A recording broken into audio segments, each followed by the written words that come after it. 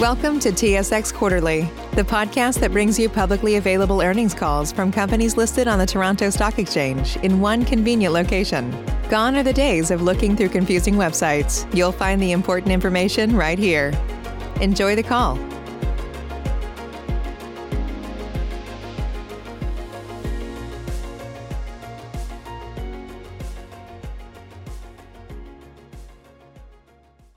Ladies and gentlemen, thank you for standing by, and welcome to the Maxar Technologies Q4 2020 conference call and webcast. At this time, all participants are in a listen-only mode. After the speaker's presentation, there will be a question and answer session. To ask a question during the session, you will need to press star 1 on your telephone. If you require any further assistance, please press star 0. I would now like to hand the conference over to your speaker today, Jason Gursky, President of Investor Relations and Corporate Treasurer. Thank you. Please go ahead, sir. Great. Good afternoon, and thanks, operator. Welcome to our fourth quarter earnings call. I'm joined today by the company's Chief Executive Officer, Dan Jablonski, and its Chief Financial Officer, Biggs Porter. Both will make some opening remarks, after which we're going to open up the line for your questions. We're shooting to wrap up the call in about an hour. Before we get started, I'll refer listeners to the accompanying slides for today's presentation, which can be found on the company's website, maxar.com, in the investor events and presentation section of the site. Once there, please turn to slide 2, where I'd like to remind you that part of today's discussion, including responses to various questions, may contain forward-looking statements which represent the company's estimates, future plans, objectives, and expected performance at today's date. These statements are based on current assumptions that the company believes are reasonable, but are subject to a wide range of uncertainties and risks that could lead actual results to differ materially from the forward-looking information. You're referred to the advisory regarding forward-looking statements contained in our quarterly earnings releases, earnings call slide decks, and the company's most recent MD&A section found in our Form 10-K, which is available online under the company's SEDAR profile at sedar.com, under the company's EDGAR profile at sec.gov, or on the company's website at maxar.com. As we get started, I'd like you to now turn to slide 3 in the deck, and with that, I'll turn the discussion over to Dan. Dan, go ahead. Thanks, Jason, and good afternoon, everyone. I appreciate you joining us for a review of our fourth quarter and full year results. Before we get started, I'd like to congratulate NASA and JPL on the successful landing of the Perseverance rover on Mars. As you know, Maxar has provided robotic arms on 6 missions to the Red Planet, and we are extremely proud to be part of this one as well. We have a long and storied history of working with NASA, and we're very excited about the work we're doing today with Artemis, Perseverance, OSAM-1, and Psyche, and look forward to many decades of future missions with NASA. Please turn to slide 4 of the accompanying presentation for a discussion of the key highlights from 2020. A big story of the year, of course, was the global pandemic. I've spoken about its impact on the company and our stakeholders quite a bit in the past, and we've got a fair amount of disclosure in our filings. What I'd say at this point is that I'm really proud of the way our team's powered through.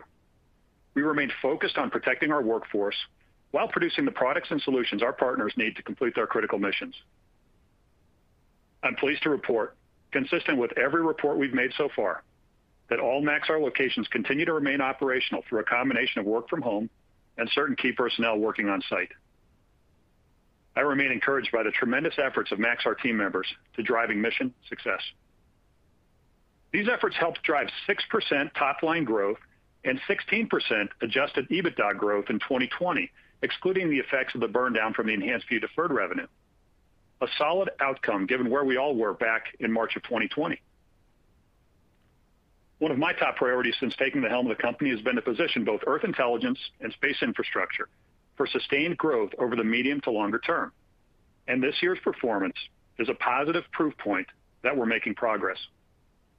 In space infrastructure, we continued our re-engineering efforts and reorganization to align authority and accountability across my leadership team.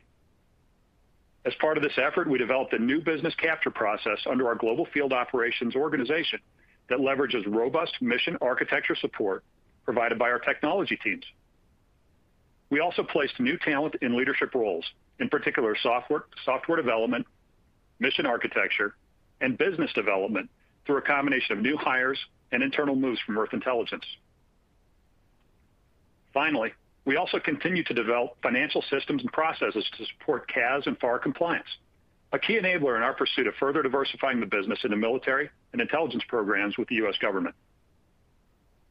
In Earth Intelligence, our operational teams ended the year successfully, meeting or exceeding the performance requirements of our service level agreement for the Enhanced View follow-on contract for a 22nd consecutive month. Over the course of the Enhanced View contract, we've met the demanding customer requirements an impressive 119 out of 124 months. This speaks volumes about our reliability, quality, and our resilience, even during a global pandemic. As we prepare for the next phases of the Enhanced View program, our ongoing performance is a compelling demonstration of our track record and the consistent value and continuity we deliver. Importantly, we also saw continued growth in usage on our platforms. Global EGD now has more than 400,000 total users. GNOME has grown to over 3,500 users, and SecureWatch has passed 200 customers. These statistics demonstrate the growing value add that our data and insights bring to our government and commercial customers around the globe. Overall, I'm pleased with the financial performance of the company this year. Fourth quarter adjusted EBITDA came in a little bit lower than I would have liked as some of our Earth Intelligence orders slipped into early 2021, and we had higher than anticipated stock compensation given the strong performance of our shares through December.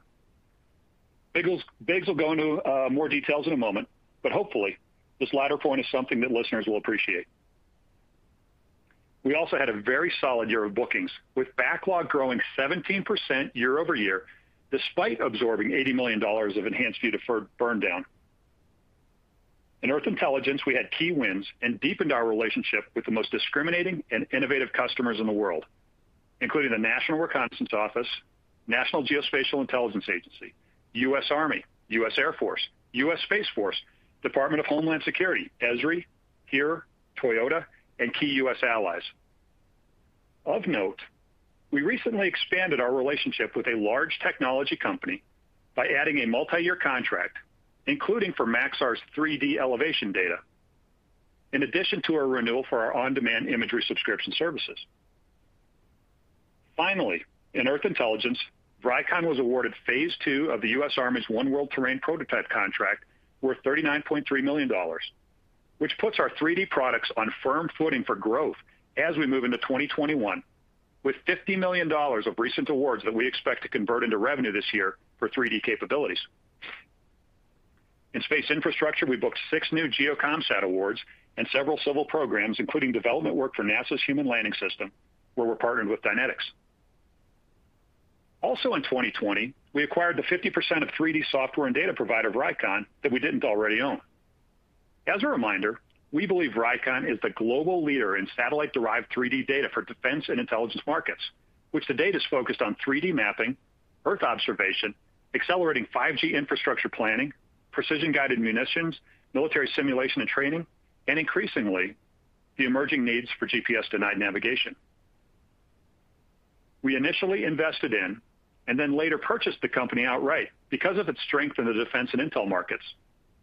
However, I'm also pleased to report today that we have recently acquired licensing rights to the underlying intellectual property at Vricon for the consumer and commercial markets as well. It's early days, but the addition of these addressable markets further enhances our confidence in the long-term growth outlook for Vricon's capabilities. And finally, we closed on the MDA divestiture back in April. That transaction put our balance sheet on firmer footing as proceeds were used to reduce indebtedness. To say the least, it was a busy year, and we made solid progress toward achieving our longer-term goals. I'd like to thank all Maxar team members for their diligence and resilience in 2020, and I look forward to better things to come in 2021 and beyond. If you'd please turn to slide 5. As we shift into the new year, our priorities will look pretty familiar to most of you. Our top priority is to win in Earth Intelligence and position the segment for sustained growth moving forward. This means we'll be focused on launching the Legion constellation, successfully competing for the next iteration of the Enhanced View program, and continuing to make investments in 3D, artificial intelligence and machine learning, our platforms, products, and capabilities that accelerate sensor-to-decision timelines. On Legion, We remain on track for a September launch window for our first launch. And as I mentioned above, we already have $50 million of awards for 3D and Vricon products. Our second priority this year is to continue to establish a firm foundation for growth at space infrastructure. This means we'll be focused on driving diversified bookings so that we achieve our target goal for revenue mix of a third commercial, a third civil, and a third military and intelligence. We've made some nice progress over the past 2 years, especially with NASA, science and exploration missions, but there's still more work to be done. We'll also be focused on solid execution. Producing spacecraft is a challenging task on a good day, but it's been made more difficult with COVID protocols. It's going to take another year of focused effort to drive us toward our 10% plus adjusted EBITDA margin targets, but we're on the right path. And lastly, we plan to continue to make investments in technologies and in systems that will allow us to effectively compete for and win the most demanding commercial and government programs. Our third big priority this year is to maintain the financial flexibility that we'll need to grow the business over time. We'll be focused on driving cash flow and deploying capital in a disciplined fashion. And of course, we'll remain focused on reducing our goal, remain focused on our goal of reducing debt and leverage. I'd like to now ask you to turn to slide 6. We have a robust pipeline of diversified opportunities. In space infrastructure, demand for space systems and architectures is growing across both commercial and government markets. And there are several opportunities in the civil market for exploration and earth science missions. In Earth intelligence, we see growing demand for data and analytics, particularly with our government customers, and the Legion constellation will be a key enabler in meeting our customers' needs. All told, we see in excess of $25 billion in pipeline opportunities over the next 5 years, which compares quite favorably with the $1.9 billion of orders we booked this year. We're confident about the growth trajectory of the company in the years ahead, and Biggs is going to provide an update on our long-term targets in a minute. Now, please turn to slide 7.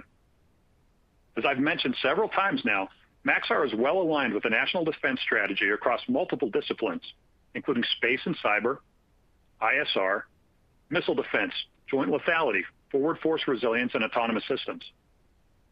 What I'd like to do today is double-click a bit more on all of this. We're excited about the difficult technology problems we're helping to solve, and that will help our nation maintain its competitive advantage over near-peer threats in the future. Please turn to slide 8, which demonstrates the multiple domains in which the U.S. military operates and where Maxar is helping to address the complexity of the battlefield. From space assets to ground infrastructure to analytics solutions, we are well positioned.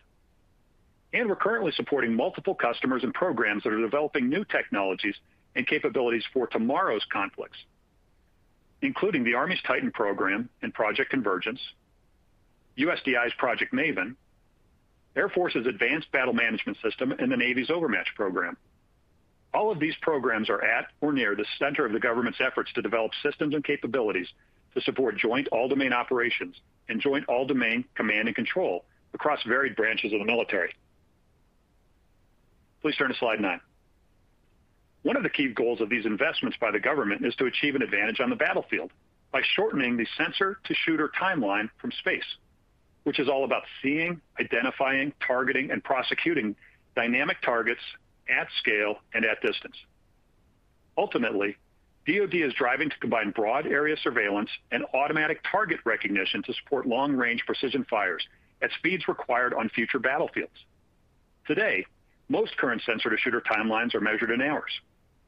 We believe the breadth of our coverage and the quality and accuracy of our imagery and our software processing capabilities are key enablers for dramatically reducing these timelines, particularly given that our data is AI and machine learning ready.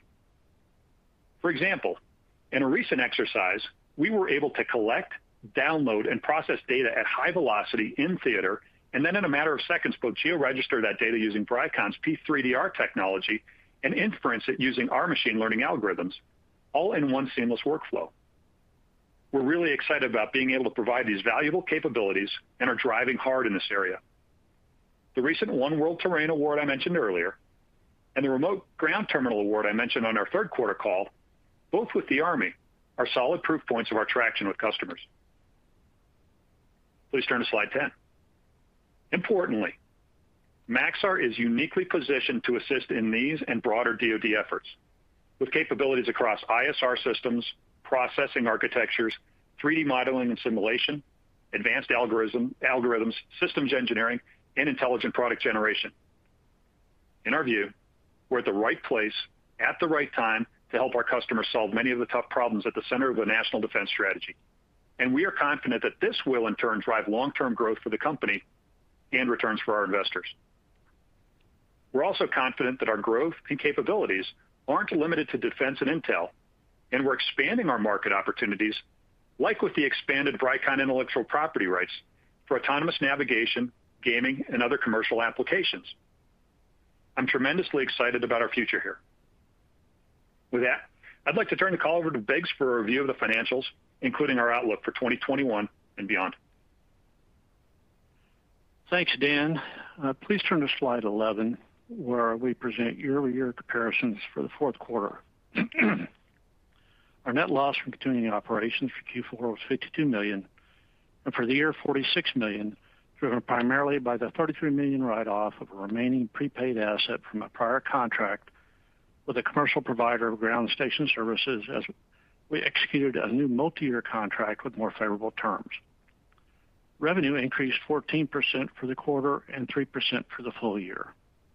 Without the effects of the enhanced view contract deferred revenue burn-off, total company revenues increased 23% quarter over quarter, driven by recent wins in space infrastructure. Without the effects of the deferred revenue, adjusted EBITDA grew 36% quarter over quarter. That came in a little below the middle of our range due to higher than expected stock comp expense given the performance of our shares during the quarter and the slip of a contract in Earth Intelligence that was signed in early 2021. You may recall that we raised our guidance after the second quarter. On a full year basis, without the effects of the EV deferred, total company revenues increased 6% and adjusted EBITDA grew 16%.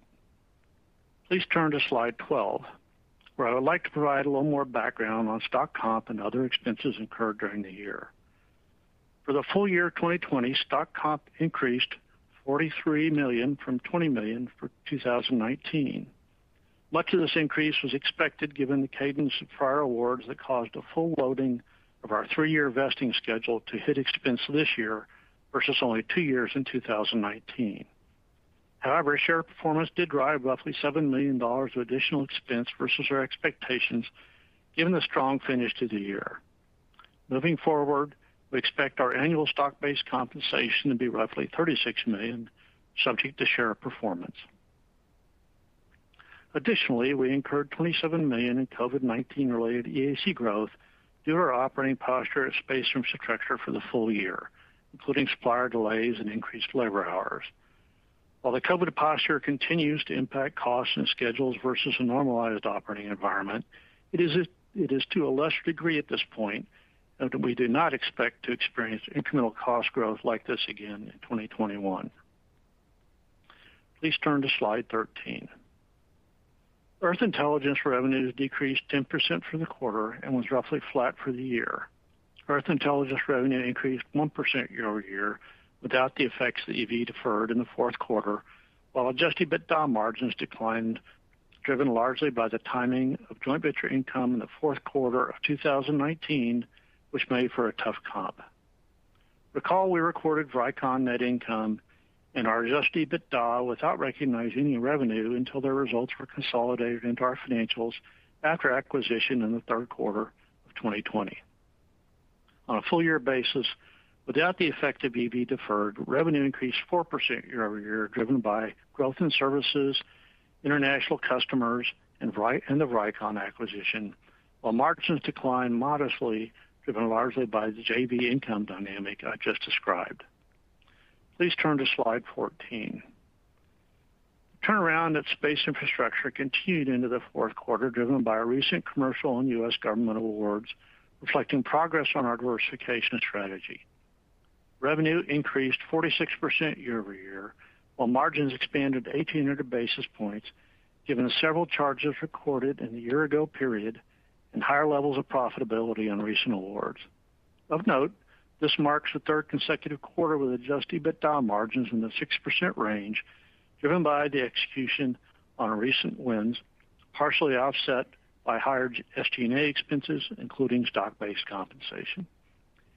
And it is worth noting that despite the $27 million in COVID-related charges we took in the first 3 quarters of 2020, Space Infrastructure finished the year right around break even, with revenue above guidance, while adjusted EBITDA was roughly in line.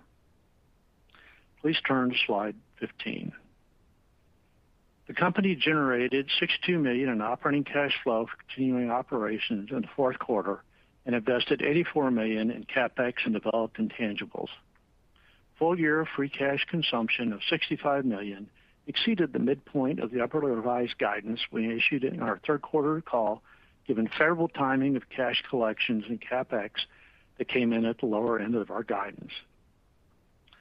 The outperformance in 2020 is going to come in part at the expense of 2021, the details of which I'll cover in a moment during the discussion on guidance. Please turn to slide 16. We had roughly $496 million liquidity at the end of the fiscal year, and our bank-defined leverage ratio ended the year at approximately 4.3 times, compared to our covenant of 7.5 times. As a reminder, we have no significant maturities due until 2023. And now please turn to slide 17 for discussion of 2021 guidance. We expect Earth Intelligence revenue to be in a range of $1.05 to $1.095 billion, which translates into 5% to 9% growth without the effect of EV deferred, driven primarily by product growth and the inclusion of Raycon. We expect revenue at Space Infrastructure to be in a range of $800 to $835 million, our growth of 11 to 16%, driven by the solid booking growth we experienced in 2020. Intersegment elimination is expected to be roughly $45 million. We expect Earth Intelligence adjusted EBITDA to be in a range of $440 million to $470 million, which translates to growth of 5% at the midpoint without the effects of EV deferred, driven by the revenue growth I mentioned earlier, offset by cost growth related to the Legion constellation as we continue investments in our ground and secure operations architectures. We expect adjusted EBITDA at Space Infrastructure to be in a range of $75 to $95 million, up from roughly break-even in 2020 as we execute on our backlog. Please note the Space Infrastructure adjusted EBITDA guidance excludes any potential impact from recent events related to Sirius XM7 satellite. Intersegment eliminations are expected to decrease to roughly $16 million in 2021 as the Legion constellation work completes. Corporate and other expenses are expected to increase to $80 million, reflecting increased investment in corporate-level system engineering and marketing expense.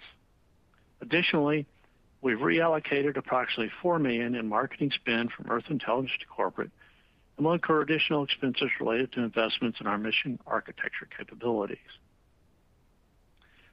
We expect our adjusted EBITDA results to grow in the second half over the first half in 2021, with the first quarter being the lowest. The midpoint of our operating cash flow reflects growth year over year, while CapEx is expected to decline in 2020. As I mentioned earlier, we outperformed on our expectations for free cash flow in 2020, so some of that has come at the expense of this year, as the beat was driven largely by timing. But even after considering that, the midpoint of our guidance has us free cash flow positive in 2021. Equally important, as I'll discuss in a couple of slides, we are more positive on our long-term cash flow outlook. Please turn to slide 18 for a refresh of our 2023 targets. We see a path towards up to $580 million in adjusted EBITDA by 2023, an increase of $40 million from what we previously described in our 2022-2023 target. Without the inclusion of the EV deferred revenue, we ended 2020 with roughly $340 million in adjusted EBITDA.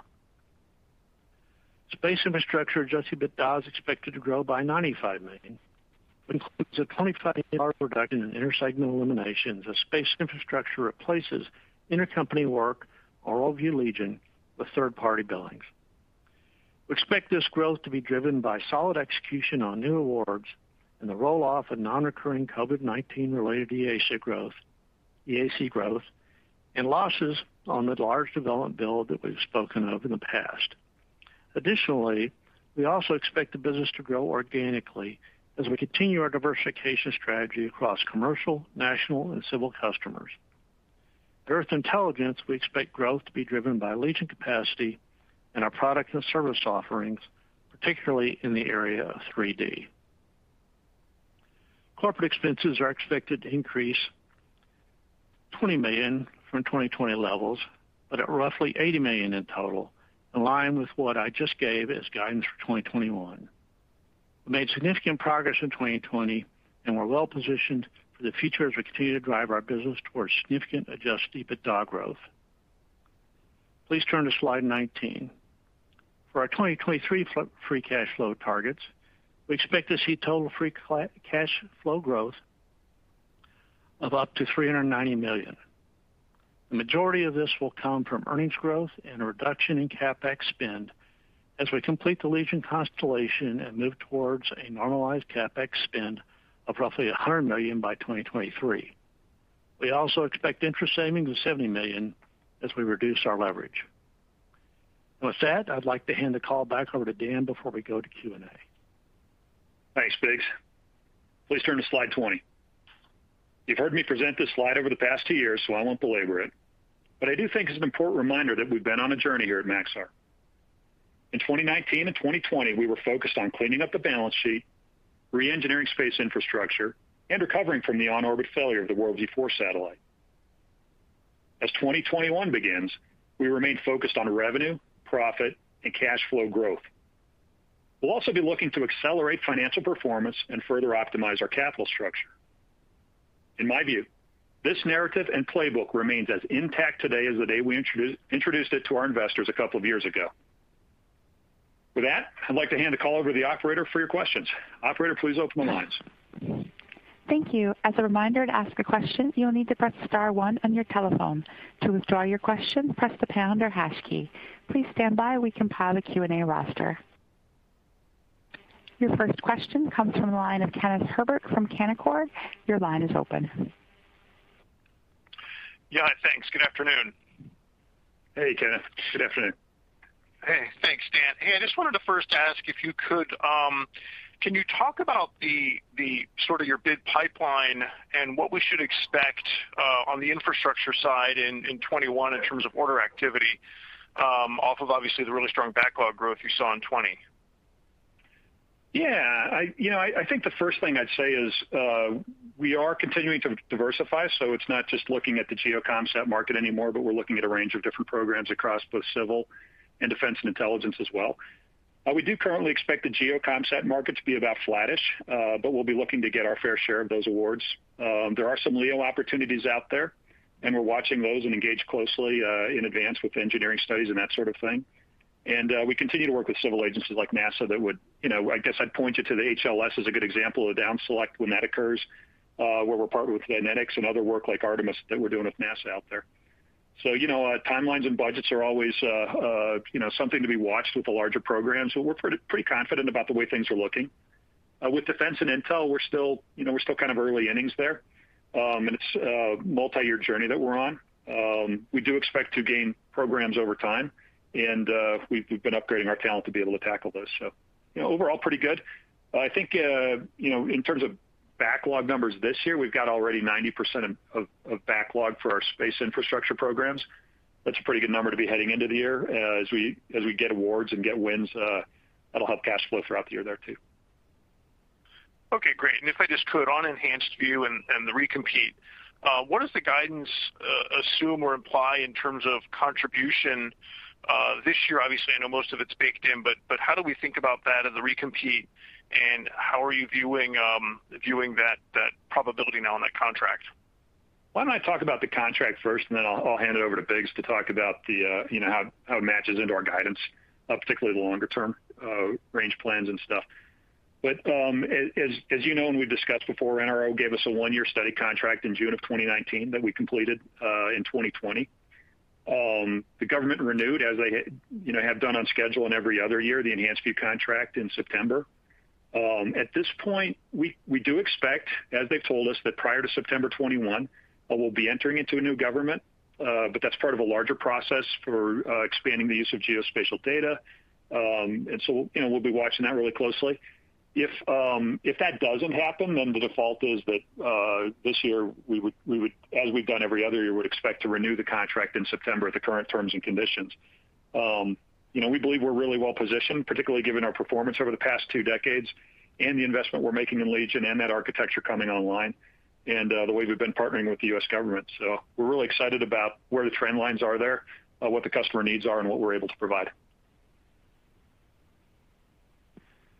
Yeah, in terms of what that means in terms of guidance, I think that we've always said we expect the customer's commitment to commercial energy to grow, not to decline, and that for our position in that overall growing pie to be very strong. We haven't gotten more definitive than that, and I don't think it makes sense to start to put discrete numbers around that for 21 or all the way out to 23, except to say that we still feel very good about our position. Great. Thank you very much. I'll pass it back there. Thanks, Ken. Your next question comes from the line of Carter Copeland from Melius Research. Your line is open.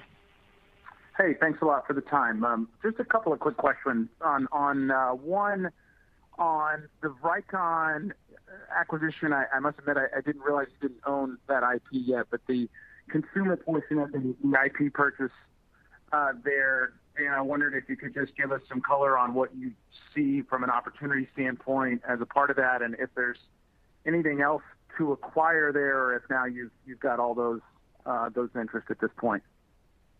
Yeah, well, first off, we're really excited about it. We built the business case up on the defense and intel products, and recently obtained the license rights to both the consumer and commercial markets as well. So we're really excited about that. We think it does open up just a whole another set of market opportunities for us. I'm not going to be too specific yet. We're still, a little newer and working through all of our go-to-market strategy for products in those areas. But things like gaming, virtual reality, and autonomous vehicles are on the table now. And we're really, we think there's some nice confluence between the work we've been doing with the Department of Defense and the USDI in those areas, and where we might take commercial and consumer applications as well. So we're really excited about it. We're really excited about the traction we're seeing and initial discussions we're having with people. Okay, great. And just with respect, Biggs, to the longer term cash flow guidance, it looks like there's a lower CapEx assumption in there, and obviously the comment was around finishing Legion and getting to a normal run rate. But what is there something in there that moved that we should be aware of? No, I think that the story is pretty consistent as we told it previously. We did present things in a little different fashion to make it clear, where interest savings were and where CapEx savings were, and try to make it clear between, capitalized interest versus just pure cash interest. So I don't know if that's creating any confusion trying to walk forward from the old slides to this one, but the $180 million is very much made up of Legion and Legion-related CapEx. And when I say Legion-related, it's because in 2020 we were spending on ground infrastructure, also spending on interoperability with the customer, and so there was more spend than just the $600 roughly million Legion CapEx program. But the expectations here are still very much as they have been, that we'll be driving down over the next few years. Okay, and with respect to that builds in the existing constellation. Should you expand, obviously we'd revisit that number. Yes, this doesn't assume we're building any additional Legions in this time period. Okay. That would, be if the customer, wanted that, then we obviously have to consider that. But this assumes just a constellation. All right, that's a high-class problem. Thanks very much for the time, guys. Thanks, Carter. Your next question comes from the line of Robert Spingarn from Credit Suisse. Your line is open. Hi, good afternoon. Hey, Robert. Hey, Rob. Biggs, just on that 2023 cash flow number, I want to make sure I follow, because I guess it's $135 million above the old guide. And you said that some of that is CapEx, some of that's interest expense. Is the rest? How do we think about the rest of it? Some of it's Vricon, I imagine. What else is in there?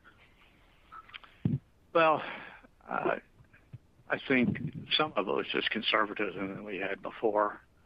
Okay. Like we could probably do better than what we put out there when we first gave the guidance out, for what was 3 years out for the future before.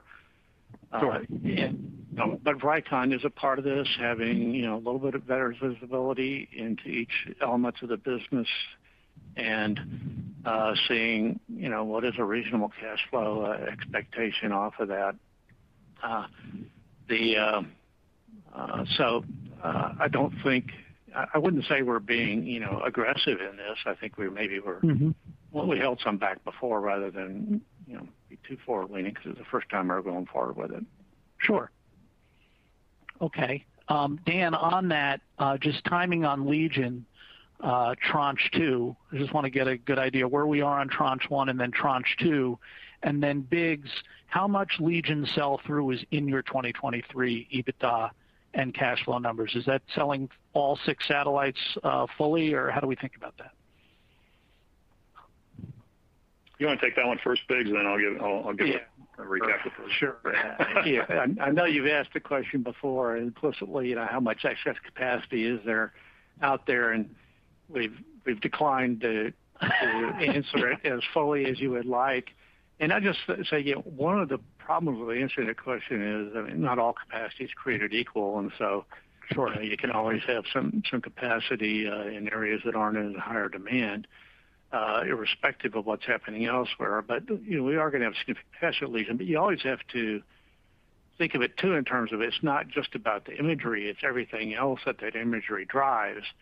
And so, capacity to generate revenue from Legion isn't solely determined just by the amount of imagery we could sell off of it, but also what it enables and everything else in terms of the products more traditionally we deliver, and also all of the 3D products and all the analysis associated with imagery. So it's more open-ended than you might think based upon just the number of passes and revisits around the world from the 6 satellite constellations. So that's the reason we're not being specific, but we don't expect to stop growing in 23 on any kind of assumption that we're tapped out in terms of our ability to continue to grow revenue off of the assets that we would have in place. Okay. Thanks. So Rob, speaking of those assets, I was you remember we toured that MetaLab area last year about this time at the Investor Day. I was just out there with our team 2 weeks ago. They're beautiful. They're looking good. Too bad we can't get you out there right now with COVID protocols and everything to take a look, but satellites are really coming along. We are still on track for the first 2 in the September launch window. So we're excited about that, and the company's all geared up and moving towards that time frame. On the next 4, which will be the second launch, those will be the ones that go into mid-inclination orbit.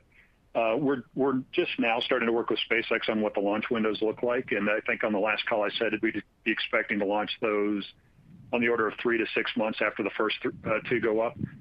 So we're probably looking, very early part of 2022 right now would be my guess. But the complex program will continue to work with SpaceX on the launch windows and everything else to get those lined up for that. Okay, and then just as a last question, this has to do with EI, and I just wanted to revisit that business and get the latest on the breakdown between the imagery business and the analytics business, how those are both trending. And then a follow-up question to that is that there are some other players, smaller competitors perhaps, that are starting to accelerate their growth trajectory and trying to compete, I think, with Maxar and maybe some others on imagery and analytics through lower cost offerings and maybe higher revisit rates, or they may claim higher revisit rates. Do you see that? How do you see this competition that's starting to show up out there? Yeah, I guess what I'd say is we've got great trend lines. We've got great traction with our customers, and I think the wins we had and the performance we did this year, even during a COVID environment when we were capacity constrained and limited waiting for the Legion constellation, is a pretty good testament to that. And we've made great gains on each of the analytics as well as the imagery fronts. And they're becoming more seamlessly intertwined as we keep moving forward.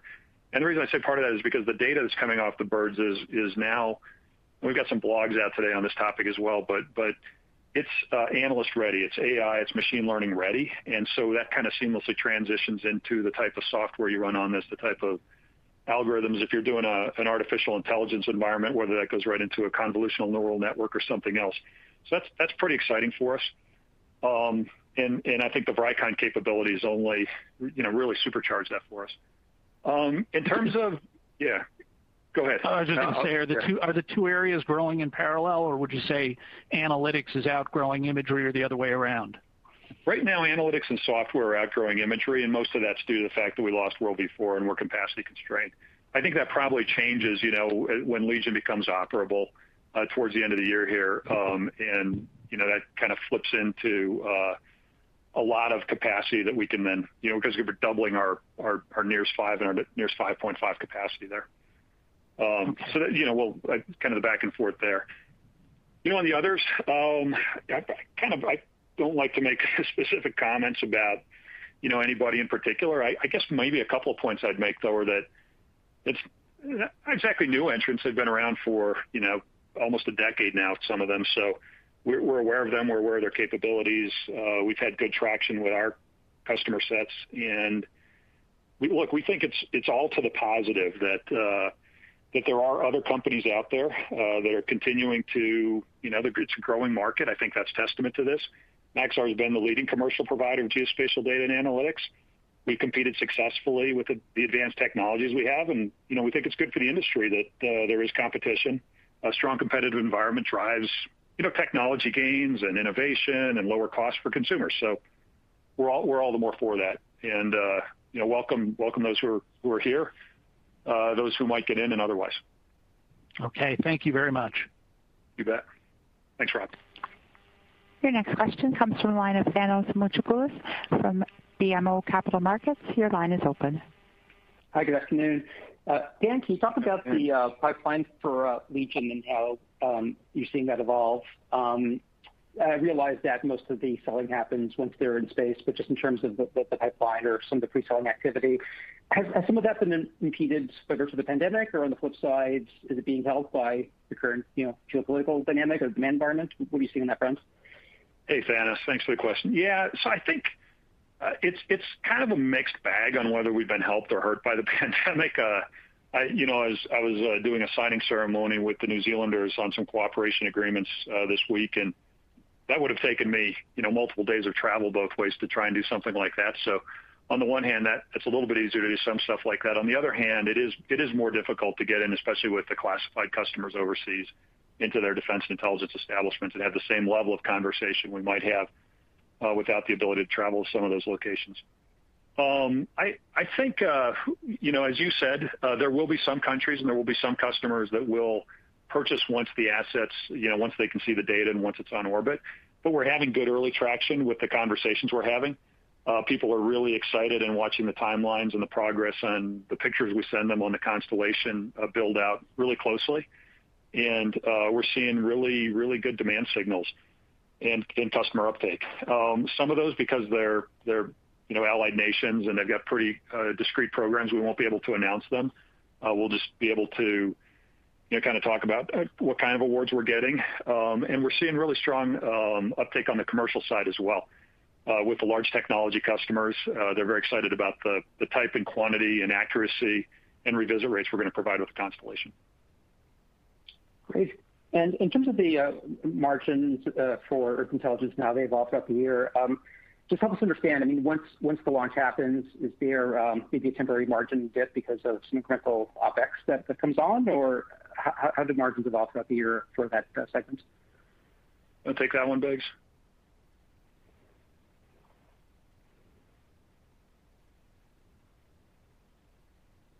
I'll take it. unless Biggs, we can't hear you if you're talking. My apologies. The line of Biggs has disconnected. Okay, I'll take it, and then as Big comes back in, or Jason, do you want to take that one? Yeah, what I would say, Thanos, on the margin trajectory, you got to keep in mind that the satellites, we're having those, aiming to have those launched in September. We've talked about one or roughly a quarter to get the satellites in operation and producing revenue-generating kind of data. So there's not much baked into 2021 with regard to margins from a linear perspective. Biggs did mention during his prepared remarks that we do have some incremental costs this year associated with the build-out of the infrastructure on the ground for the Legion constellation. So we do have some extra costs this year, and as the Legion capacity comes online, we begin generating revenue. That's when you ought to see, incremental margins kind of accelerate as we move into that 22-23 timeframe. As you can imagine, the margin we do expect margin expansion in the 22-23 timeframe as the Legion constellation comes online and helps offset those increased costs we've absorbing this year. Okay, great. And finally, Biggs mentioned that the space infrastructure guidance doesn't contemplate, I forget the exact wording, but potential costs or potential implications of the Sirius XM7 failure. So just help us understand that. I mean, are there any potential costs? I presume you're still in the course of identifying the root cause, so there might be nothing to report at this point, but what would the potential exposure be, if any? Yeah, we don't have anything to report on the continued troubleshooting work we're doing with the satellite and with the customer. We did, and I know you guys probably haven't had a chance to go through. We've got some pretty extensive disclosure in our 10-K on this.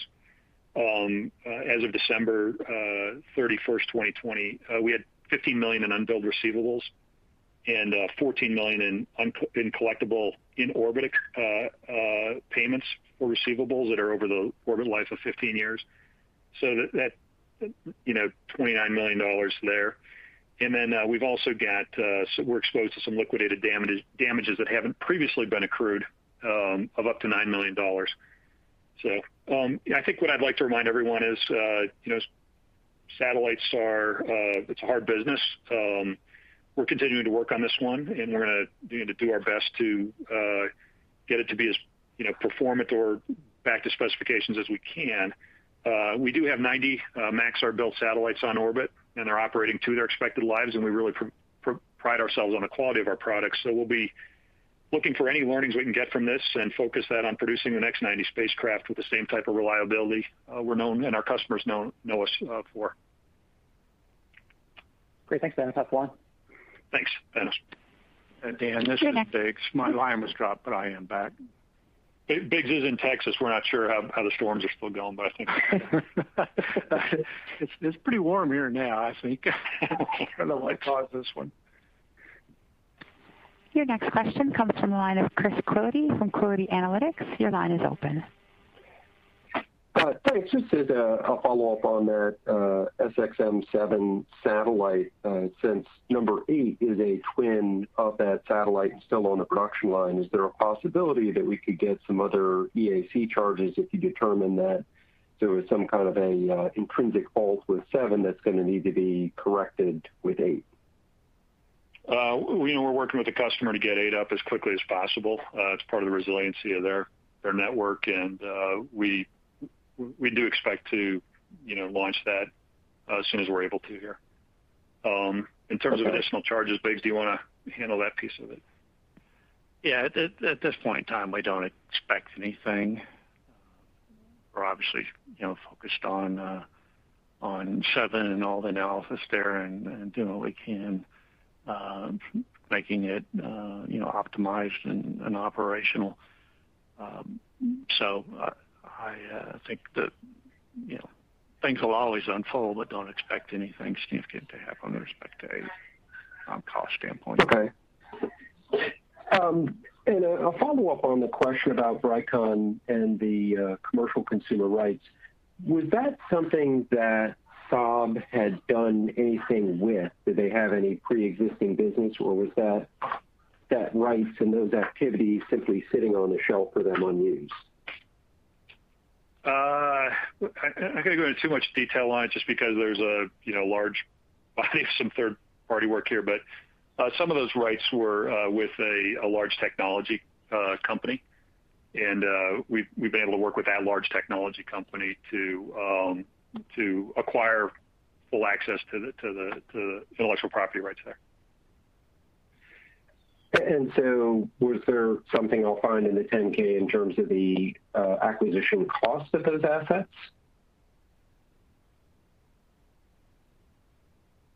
Dave, do you want to take that? I'm sorry. The question is there a cost associated with the commercial rights? Yeah. Are there any disclosures in the 10K which I haven't gotten to about the acquisition cost of the commercial rights?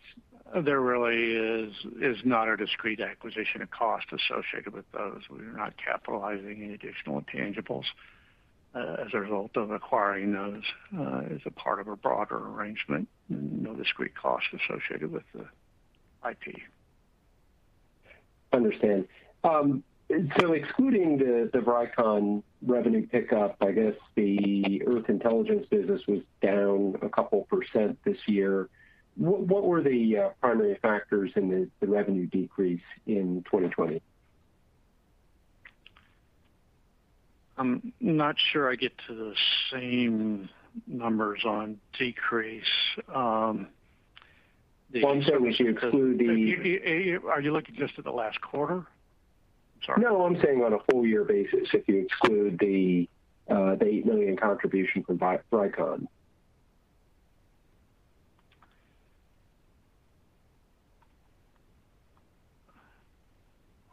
We can circle back to that. We can come back. I'm not sure I get to the same data. Why don't you maybe you can do a follow-up with Jason on that using what we've disclosed. But as we already talked about, or Dan's talked about, the business is otherwise growing.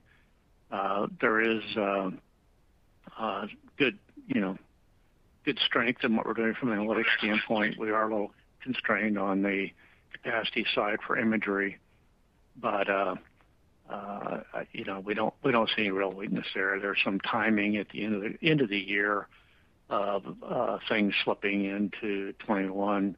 But other than that, the business is performing well, particularly in the COVID environment. I think this was the last quarter, Chris, we had the burn off of that EV deferred revenue. So on a year-over-year basis from last year, $40 million of non-cash deferred revenue, which is 100% margin in the business, is finally gone and off the books. Yeah, Chris, on a full year basis, if you look at the bottom of page 13, you'll see the revenue streams without the effect of the EV deferred. And I think that'll help you get to help answer your question. Okay. I apologize. I was thinking you were asking that of the EV deferred. So if I didn't answer on target, I'm sorry for that. But yeah, the data's there. No problem. So a question, I know you guys don't report revenues in this way, but can you talk about where what you used to call your DAP business is, both in terms of revenues and number of customers and pipeline as we prepare for Legion? So I think, the last time we did make disclosure, we said a dozen to 14 countries that had those types of facilities. We continue to see strong traction in the marketplace with both the direct access facilities themselves, the hardware and the software componentry, as well as the virtual, the rapid access program. So there are some countries now that have virtual solutions for direct access. And increasingly, we're seeing those countries plus other countries come in on the Secure Watch contract. So we're seeing sort of a blend of the software and the platform and the virtual and the hardware componentry there. That's a great business for us. It continues to be a great business. It provides us an entree to the top organizations in those countries to demonstrate not just our capacity for the satellites and the on-orbit capabilities and the direct tasking features, but also increasingly our software and our 3D type solutions. So it's good. It's been very, very solid, which I think has helped underpin our performance Sometimes it runs a little up and down. Ran a little down in COVID when a lot of people had to leave their buildings and couldn't task, and then it, depending on world situations and the threat environment, it runs back up in some areas of the world again faster than others. But we're every one of those customers is really looking forward to the Legion constellation, and we're making upgrades to our software and ground infrastructure to make sure that as the Legion constellation comes online, we can start the money pipe flowing on that right away. Great. And final question, and this is, I guess, specific to the Earth Intelligence business. One of your competitors, Black Sky, filed a SPAC, and there's obviously a presentation deck out there. They have, between now and 2023, I think $200 million of incremental revenue growth over that time frame. In the last 2 years, I guess as Maxar has been capacity constrained, you haven't seen, I think, $30 million of growth. Do you see the marketplace in the next 2 years growing at, I guess, in excess of $200 million, assuming that there's growth in there for Maxar and other competitors also?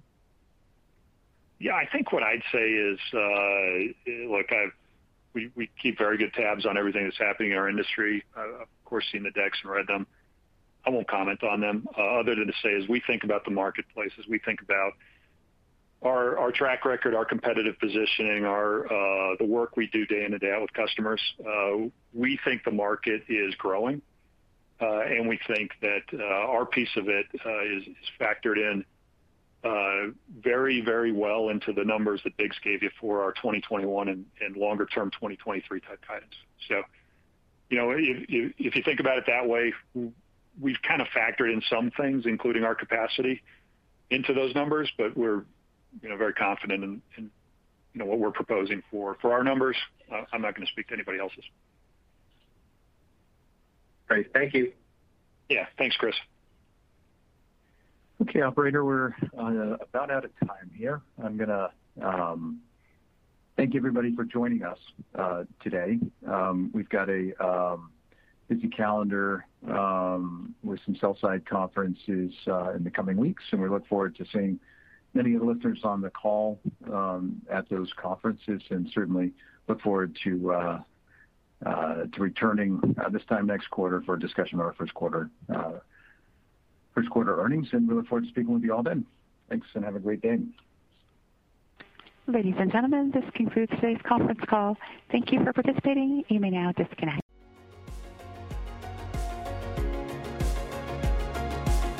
Thank you for listening to TSX Quarterly. If you enjoyed the cast, remember to leave a good rating. And remember, for any additional inquiries, please consult the company's investor relations section on their website.